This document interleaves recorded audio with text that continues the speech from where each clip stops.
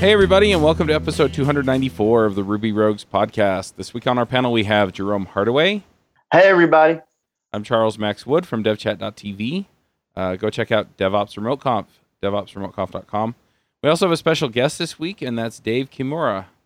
Hey, how's it going? It's going all right. Did I totally slaughter your name? No, you nailed it. Awesome. I rarely do that. Do you want to introduce yourself real quick?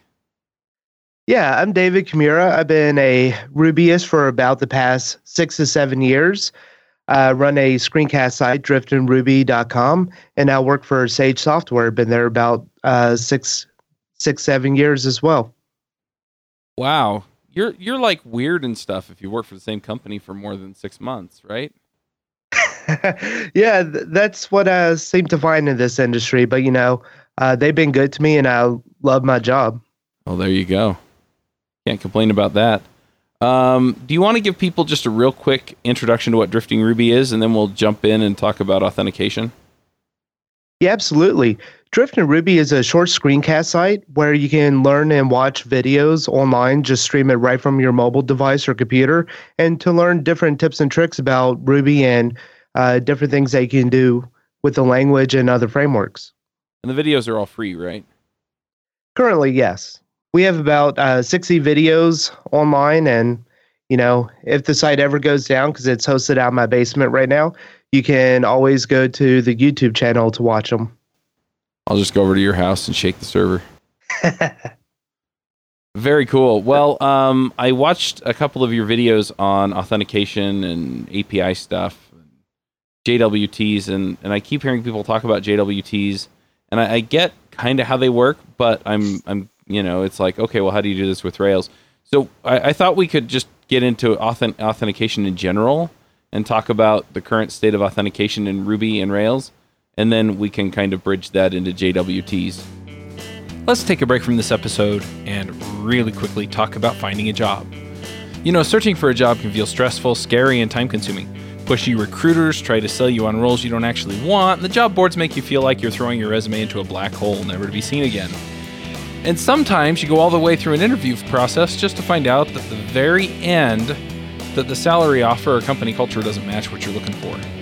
Well, there's a solution. Hired.com is the world's most intelligent talent matching platform for full-time and contract opportunities. They make the job search faster, focused, and stress-free instead of endlessly applying to companies and hoping for the best. Hired puts you in control of how and when you connect with compelling opportunities. And after completing one simple application, top employers apply to you. And the best part is that you get money. That's right. They pay you if you get a job through them. Listeners to this show can earn double their normal hiring bonus by signing up with the show's link. That's right. You get $2,000 instead of $1,000. So go sign up at hired.com/RubyRoguesPodcast. Well, I remember getting started doing like AuthLogic and HTTP basic authentication, and sometimes I still use HTTP basic auth because it's built into Rails. But I got into Devise and I just never kind of moved off of it, and I'm a little curious, like what's out there, and that maybe I'm not considering. And the other thing I'd also like to dig into is just basically how those authentication systems work. I was going to piggyback on that. Devise is pretty much where I stopped when it comes to learning about authentication. Bad habits of Rails developers is once you find something that works, you kind of like just stick with what you know. Yeah, and Devise is one of those monster beasts that, it includes everything, including this kitchen sink. So, if you try to just dive right into there, you're going to have a bad time. So, the thing about Devise, and it kind of is separate from a lot of other Ruby gems, is that it's a Rails engine. Mm-hmm. So there's so much under the hood that goes on. But if you break it down to its simplest core, it's simply using bcrypt to store your password. And then whenever you go to sign in, it takes your password and it encodes it, or encrypts it with the bcrypt to see if the hashes match. So it is a secure password authentication solution, and it's one that I personally use for a lot of projects. I think it's a lot of the extra bells and whistles that a lot of people start getting confused about, and how it's a mounted Rails engine, and where to go from there. Right. Yeah, it definitely does everything I want it to, and that's kind of why I pull it in. And you mentioned bcrypt, which is the library for bcrypt is built into Rails as well. And so you can just hook that up. If you want to build your own authentication solution, you can just do that. So the basics of the authentication solution is usually you have a username or an email address and a password. And correct. And they hash the password. Sometimes they have a salt, which is just a random collection of characters that go on the end of it. Yeah, so when the bcrypt's stored, there's a strength of the password stored. So the higher the number, the more complicated it's going to generate the hash, and the more CPU cycle. So that helps protect against any kind of brute forcing if someone does happen to get access to your database. Within the bcrypt, it also stores the salt within the password. So I believe it's all separated out by $ within the actual string. So you have the strength, and then the salt, and then the actual hash of the password. So it's not with bcrypt, it's not something that can be reversible, and it changes over time, or it changes as the password is salted. Right. And the reason you want the salt is, just to give an example, so Adobe was hacked. There have been a bunch of other hacks over the last few years, and they didn't salt their passwords. And so essentially what the hackers could do is, if they knew what, they could just look and see how many people had the same password. And then they could prioritize cracking those ones, because if they could crack it, then they had access to 1,000 or 2,000 people. And so if you salt all of your passwords, then they're all going to be different, even if they're the same password. So authentication, I think, is pretty straightforward. You have a session on the back end, then at least this is typically how I've seen it done in Rails. You have a session on the back end, and then there's a cookie on the front end that tells it which session to connect to. Yeah, and one of the nice things I like about Rails is that they do take a lot of assumptions in mind of best practices. However, they leave it open to your own configuration. So if you want to store your sessions in a Redis cache system, you're able to do that fairly easily. Or if you want to just have it all cookie-based, or even required to be served over SSL, using the secure true in the sessions. All right. Well, my question is, because you guys just mentioned servers, for those for the newer devs, which is the most, I guess, enterprise preferred method? What is the best way? What is the the Rails way? If you're building a Rails app and you want to make it production quality, what would be the way that you would prefer between SSL or the other ways you mentioned? I think it really depends on your application and how you want the functionality to work. Because with something like a Redis store for your sessions, then you can essentially clear that Redis database and then kick everyone out of your system. So that could have its own merits if you need it. I think the default way with cookies, if we're not talking about any kind of API interface, then using a cookie storage is typically your standard de facto. However, it really depends on your situation and what kind of application you're building. Yeah, I think the default cookie store as well. If they clear their browsing data, then they're logged out. I guess that happens anyway, though. But the other thing is that I have seen some security issues over the years with cookie-based stores. So, depending on how critical the data is on the back end and things like that, yeah, you may want to look at having a server-based session so that people can't spoof the traffic or anything like that. Yeah, and I've also played around with RDS session storage, actually storing the sessions within your database. And that becomes pretty unmanageable to a certain point, just because of the sheer size and the amount of reads and writes you're doing to the database. So, while it is another option, that's one that I usually don't like, unless if I need a accurate count of who is truly logged in, how long they've been logged in, and stuff like that. Yeah, I've used that on some of my apps, but, I only had a few hundred people using it, and so it wasn't a big deal. Once we got over, a few thousand, then it really started to have an effect. We could see it. impacting things. And once you get more than that, then you're really feeling it. So, so then this, I don't know how new they are, but JavaScript web tokens. And I see these used both for regular authentication, like what we're talking about, and for APIs. Do you want to explain how those work? The JWT, some people pronounce it JOT, but I prefer to just say JWT because it sounds more, I don't know, just how it reads better to me. But you basically... How do you get JOT out of that?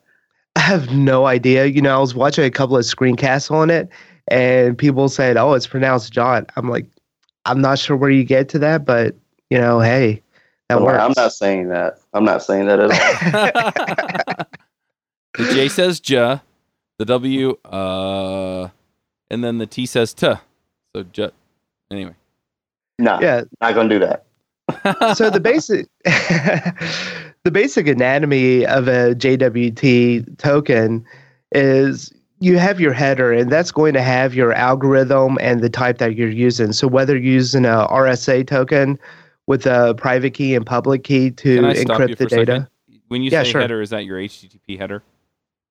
No, it's the actual body of the token. Okay. So the token is broken up into 3 separate parts. You have your header, your payload, and then your signature. And the header is where you actually have the type of algorithm that you're storing. Okay. The payload is going to have all the different, like a JSON key value of the different data that you're passing through. And then your verified signature is how you're going to be able to encrypt and decrypt that data. Gotcha. So is this generated by the server or the client? It's a bit of both. The client side will use the signature to encrypt the data, so it sends it back over, so the payload's not in plain text. However, the server side also has the control to encrypt and decrypt the data, so you're able to work with it on the server side. And so this is a way of just securely sending data back and forth? Absolutely. So what other technologies could you use in its place to give people an idea of, oh, this fits in the stack in this spot? So is it just an API protocol like REST, or is it something you stick on top of REST as a security layer? It is something that you stick on top of REST as a security layer. And I would say if you're developing a application that is passing any kind of sensitive data, then you should use a JWT token or a JWT. I think that if you're developing a iOS app, Android app, any kind of mobile device that's communicating with your API backend, or if you're just wanting to have a open API for your end users, then using the JSON web tokens is going to not only provide you the authentication source, as you're not just allowing anyone to openly communicate with your API, but then you can also do certain kind of things around that with limiting the requests, throttling the request so someone's not hammering your server intentionally or unintentionally. So how do you set up your Rails server to use JWTs? I know you have a video on this, but maybe you can just tell us real quick. Yeah, there's a few different ways. I think one of the standard ways is a gem called Ruby-JWT, and it's a pretty standard and just very open to interpretation gem where you actually specify your algorithm that you're going to use, your encoding key, or your RSA public key and private key, and it's been a pretty stable, and it's been around for several years. So if I were to build a full-blown API application, that would probably be one of my go-to gems. And it's something as simple as you listen for a request, whether it's a sign-in session to handle the authorization of the token. The user would provide their username and password, and then you verify that it's the correct information. You can then send a response or a web token, a JSON web token, back to the client. for each subsequent request that the client is accessing on a secured backend, then they would pass that token in the header, and that would basically be your authorization every time. Because when you're talking about an API, it's really a stateless session, or it's stateless, so there is no session. So the server has to re-authenticate on every single request. That makes sense. So, Jerome, do you have any questions? Any other questions about JWTs or authentication, or do you have any experiences you want to share before we move on? Because I kind of want to start talking about authorization. Negative. I actually, the one question I did have, he already explained. So I'm pretty clear. I actually want to get into authorization as well. All right. So let's do it. I'm just going to preface this by saying I hate authorization in Rails. I've used all kinds of different gems. They all work differently. Usually what winds up happening is I wind up with this gigantic file with a whole bunch of permissions listed in it. And it's essentially just a list of if statements. I mean, can comes to mind as an example of this. And yeah, it's just, it turns out to not do everything I need, or it's really complicated to come up with the conditions that allow people to access stuff. And so I'm curious, is there a better way?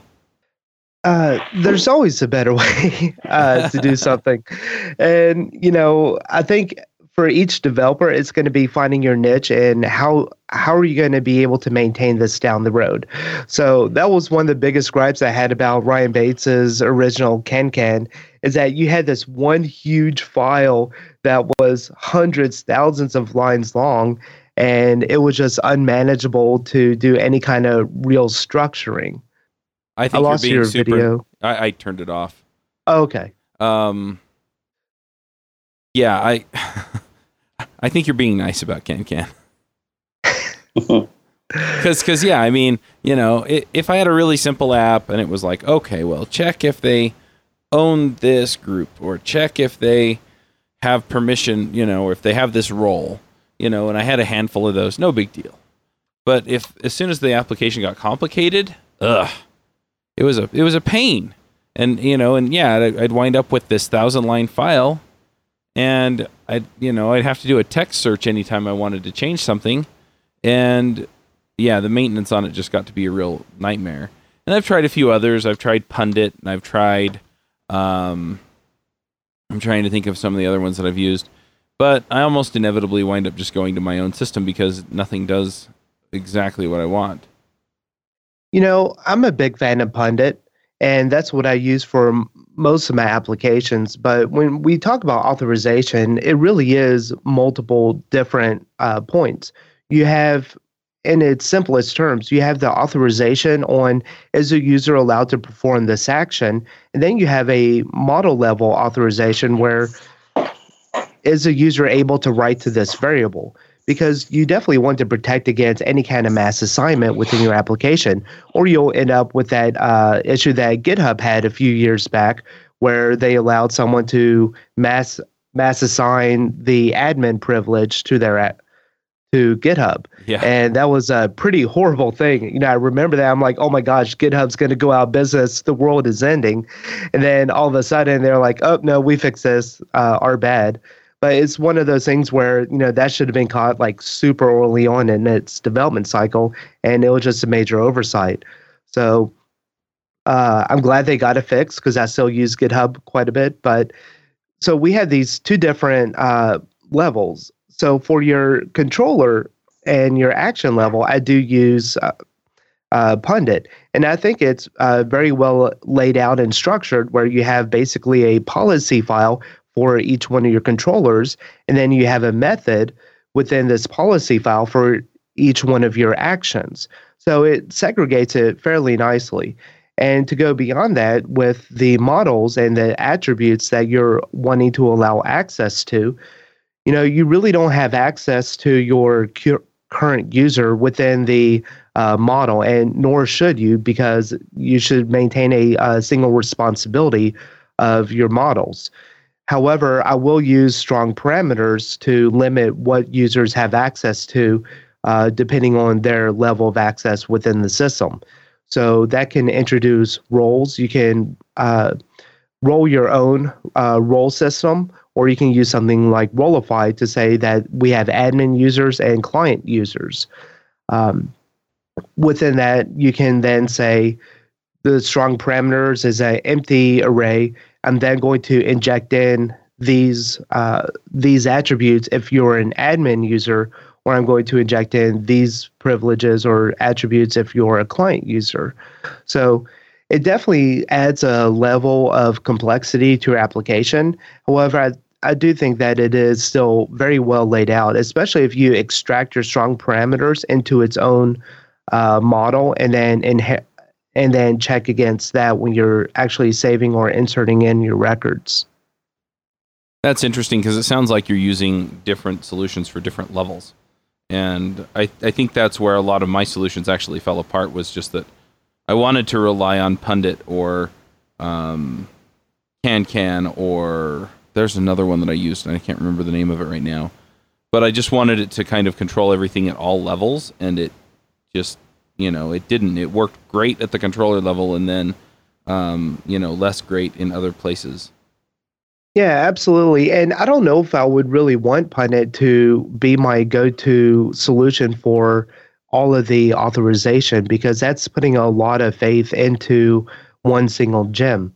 And I think that having the extraction of the model attributes to be able to say these users are allowed to edit these certain attributes is a good thing. I don't think it should be, Pundit decides all of this, it's all thrown into this policies file, because then you're going to get overwhelmed with what is your methods within this policy file would get astronomical, because not only do you have to put in your business logic for is the user allowed to perform this action, then you're also adding in is this user allowed to edit these attributes. And I think that if a standard user is going to have access to these attributes, then they're always going to have access to these attributes. Don't repeat yourself in every single model where it reappears.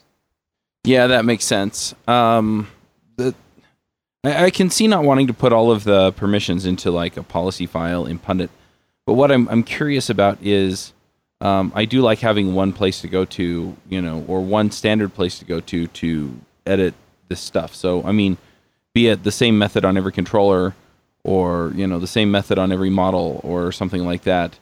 But yeah, and so I just assumed, well, it'd be nice to also do it all the same way.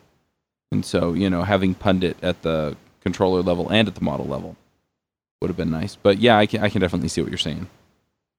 Yeah, and typically, I usually break the whole MVC structure of a Rails application and go beyond, just your controllers folder, your models folder, and your views folder. I'll have one for services, one for the policies, one for my allowed parameters. So I keep everything kind of segregated in its own nice, tidy folder. That makes sense. And I know whenever I go to a different responsibility, then I'm able to quickly and easily find what file is actually responsible for that request or that action. So, my policies, that's where I store all my pundits, and then my allowed parameters is where that's where I store all of my allowed attributes based on the user logic, which user is it, and stuff like that. So I think, having that level of segregation is going to make it easier to maintain. Also allow for better collaboration with other people. So you don't have everything in one huge, ginormous file. You're going to get merge conflicts of hell there. Totally agree on that. Trying to keep everything as small and user friendly, developer friendly as possible. I've had that experience of going into a project and like, oh, this file is huge. Where do I start? Where's the problem? Oh my goodness, I'm lost. So yep, definitely like that line of thinking. So, what about testing all this stuff? And we didn't talk about testing with authorization or JWTs either. But how do you test that somebody is logged in and has the right permission to do the right stuff? Wait, I thought TDD was dead. It was a fad diet. TDD is nowhere near dead. That's all they ask for these days. Well, since I'm not a fad dieter, I write my tests after. Actually, I still write them before. But anyway, yeah.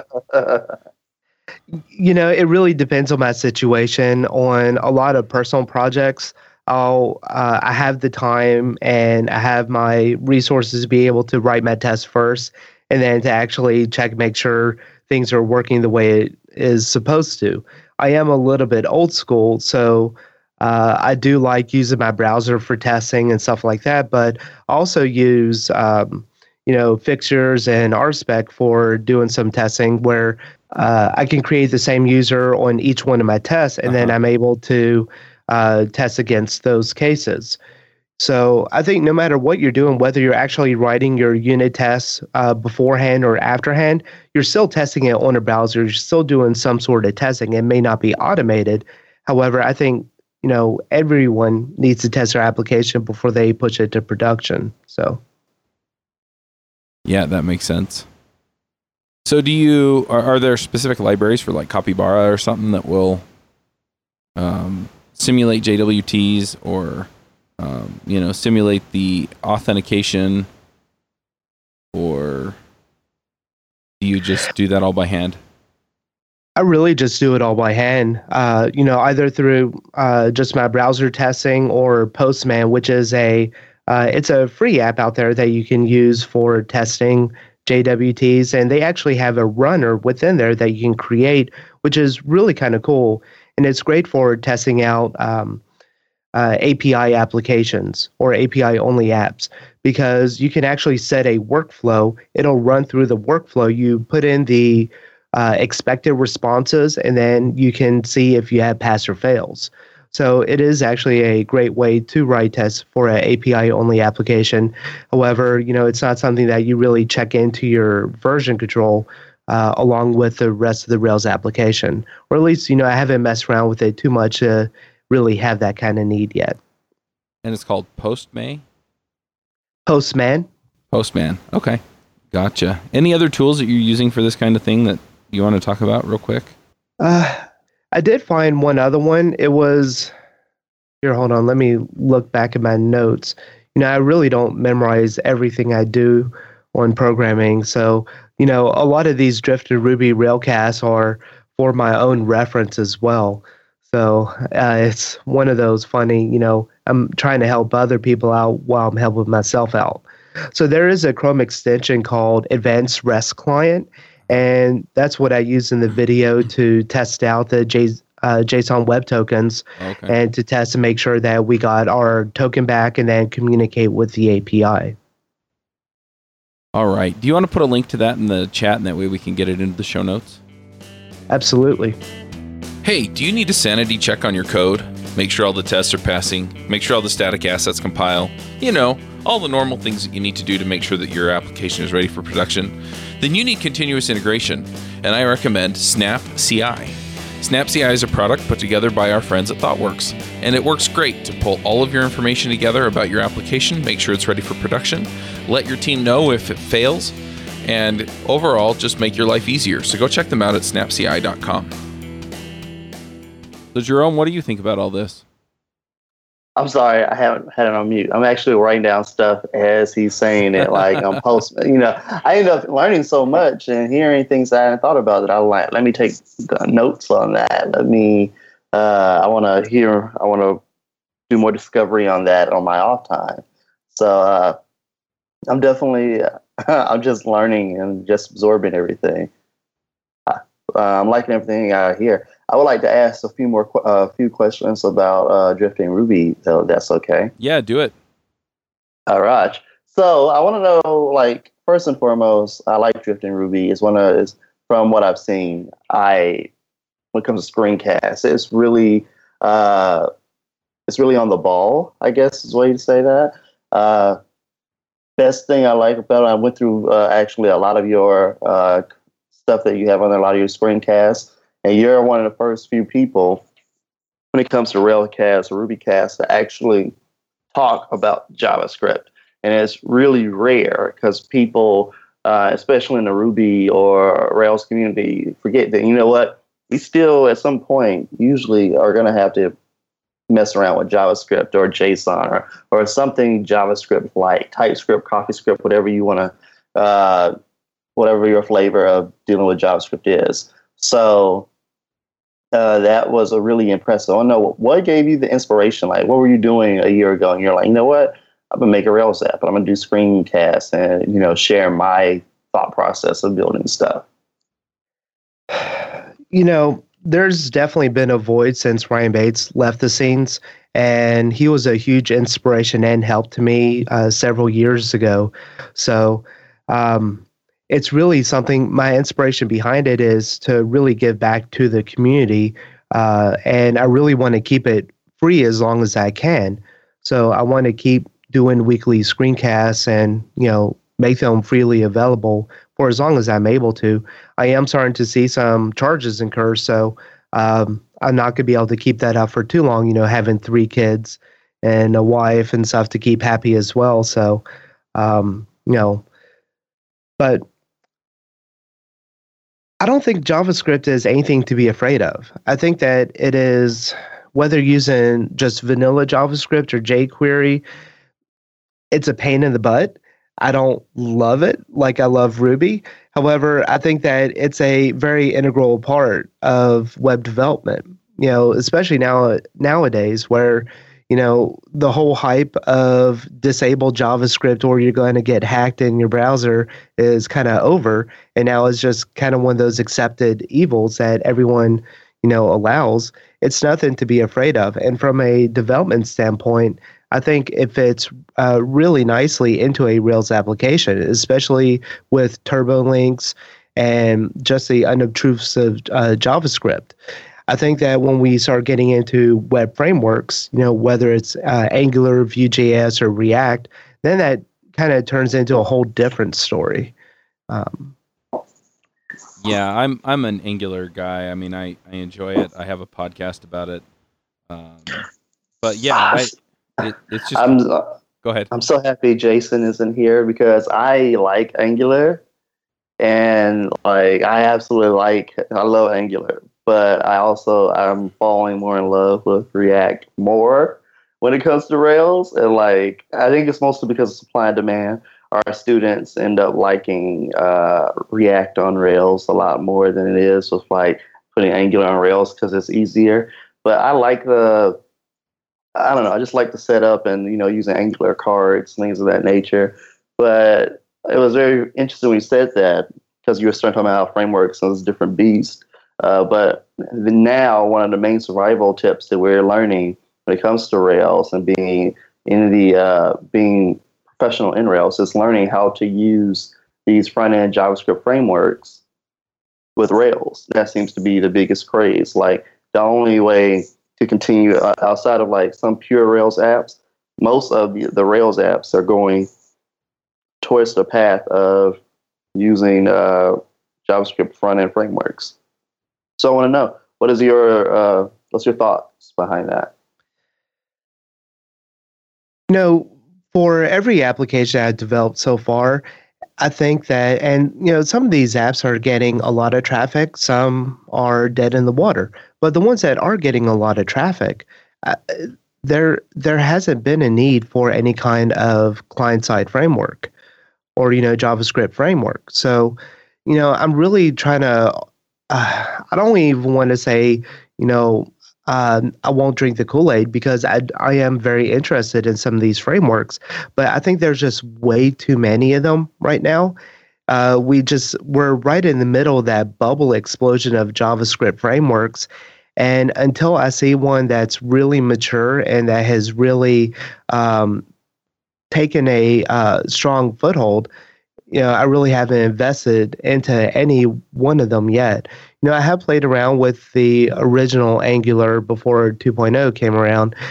However, I think that I actually had a dream about this last night, you know, because I was watching some videos and was playing around on the computer last night.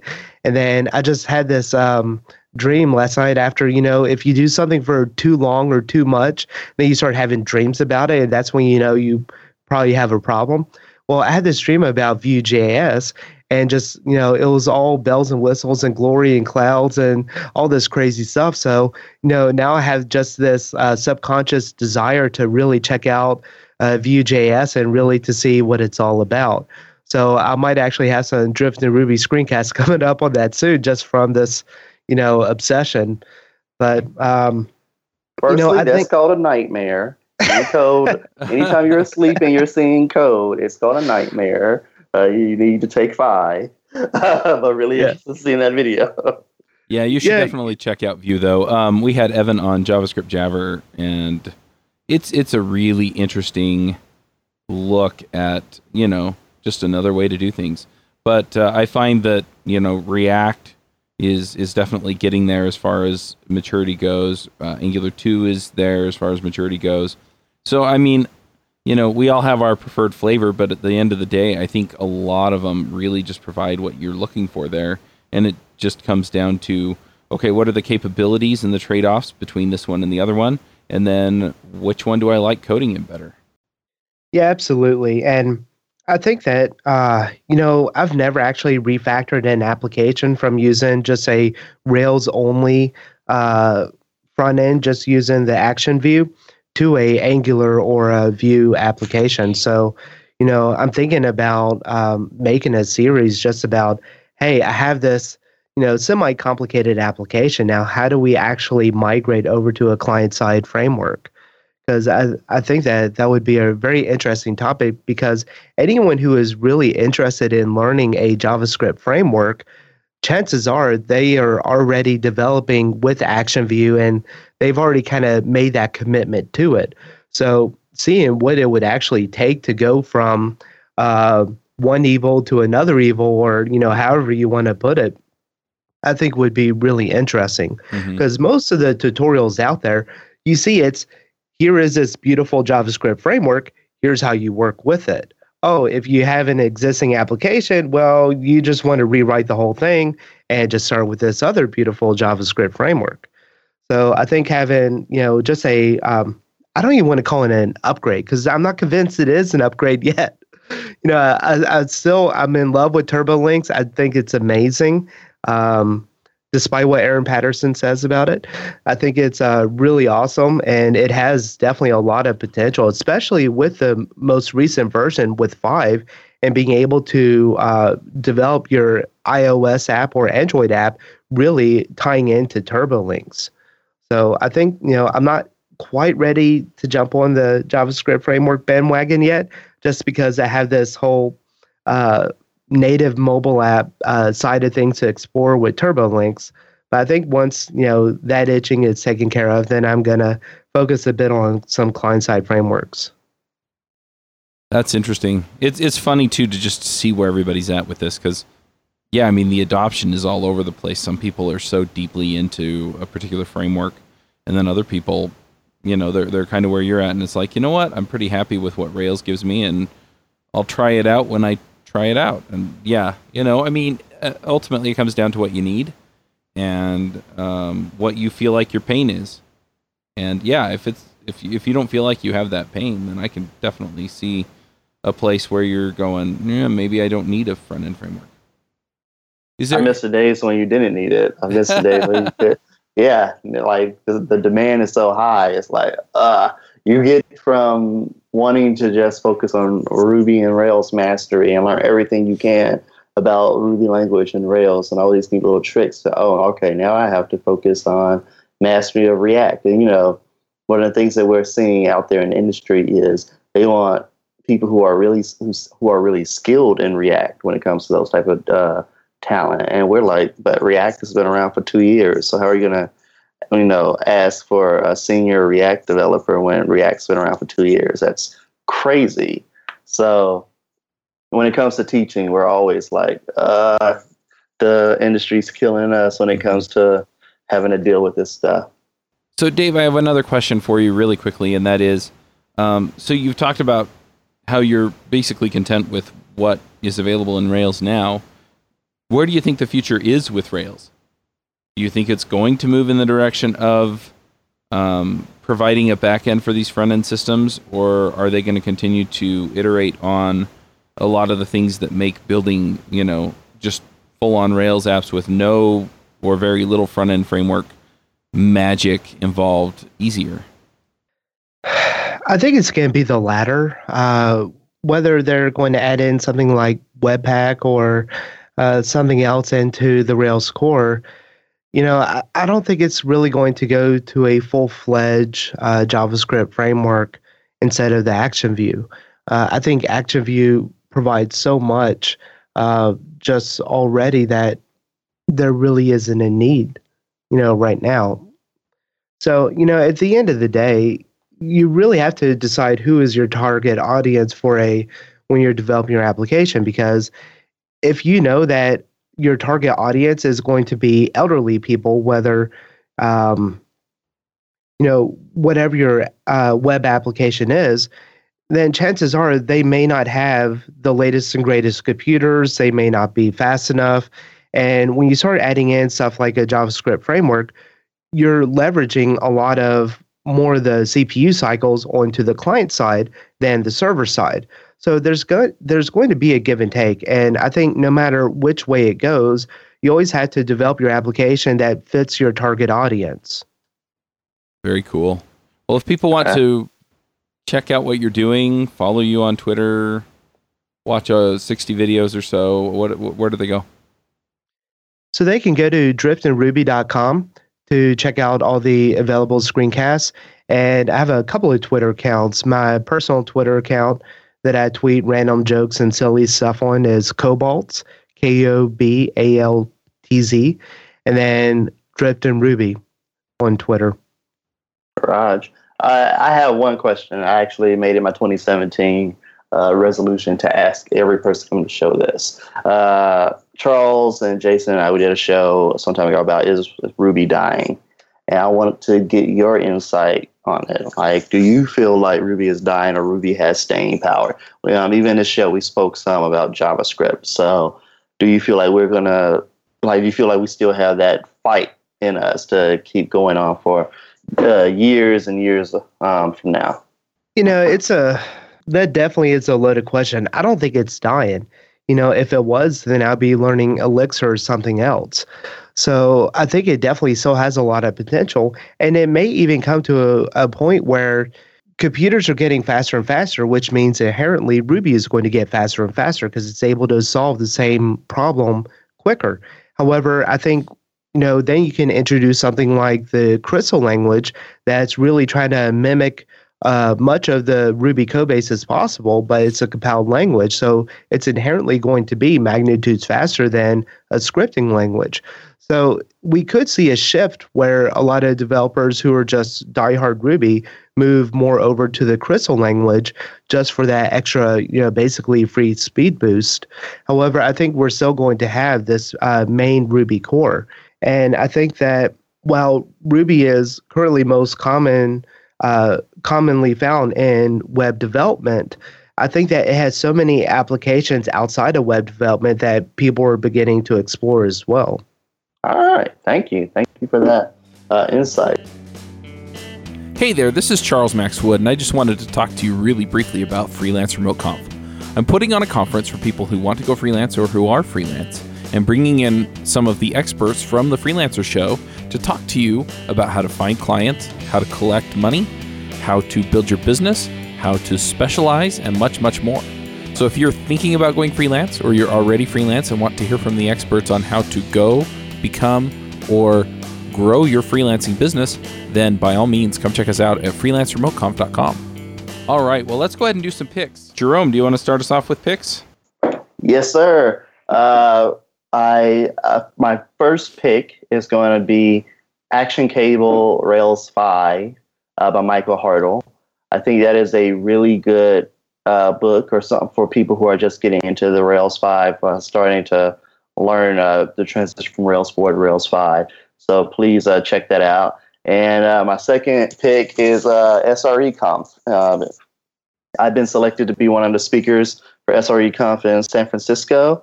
So I'm going to be doing my talk from combat to code educating people about how open source has helped veterans transition out of the military into the civilian sector. So if you're going to be in the SF area, please check me out.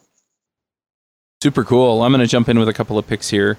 The first one is I've been watching a TV show that I really enjoyed the first couple of times I watched it, and I got back into it again. It's Battlestar Galactica. It was made in 2003. This is not a new show by any means, but really, really been enjoying that. And so that's just a TV show I'm going to pick. The second thing I'm going to pick is on the JavaScript and Angular podcasts I do, I pulled together a second episode, and I'm thinking about doing it for Ruby Rogues, but I'd like some feedback, and because it's going to take more time, I'm also looking at getting sponsors for it, just, to help cover the costs of myself or other people coordinating that. But what I've been doing, and you can go listen to some of these, including I just interviewed Isaac Schluter, who's the CEO of NPM Inc. If you use NPM, he and his team are behind that. Very interesting. After this show, I'm going to be talking to Michael Rogers, who is the maintainer of Node.js, also for JavaScript Jabber. And I'm working on getting things lined up with members of the Angular core team for Adventures in Angular. But it's a My Story episode. And so I start out talking to them about how they got into programming, and then how they got into JavaScript or Angular, depending on which show it is. Then we start talking about some of their community contributions. And then finally we talk about what they're working on now, and then we do some picks. And so, yeah, it's been a lot of fun. You can definitely go check those out. Those first episodes of both of those. So it's going to be 2 episodes of each show every week, and one will be the regular panel show, and the other will be My Story show. So if you're interested in those, you can definitely go check them out, javascriptjabber.com and adventuresinangular.com. But yeah, like I said, I'm thinking about doing it for Ruby. So if you're interested in that or interested in sponsoring a show like that, then let me know. And you can just email me, chuck@devchat.tv. Dave, what are your picks? All right, since you brought TV into the mix, I'm not a big TV person, but one show that I'm just completely obsessed with that I've watched literally 3 times every episode is Doctor Who. It is definitely a favorite of mine, and I tell you what, one of my greatest accomplishments. Remove that bit. One of my greatest accomplishments in life is I've got my wife to watch Doctor Who with me, and she has made it through 6 seasons of the 2005 Doctor Who. So it's totally awesome. She got really mad when David Tennant died and Matt Smith took over, so we kind of stopped watching it together at that point. However, I still have plans to get her back into the loop. And my second pick, it's more of just an encouragement.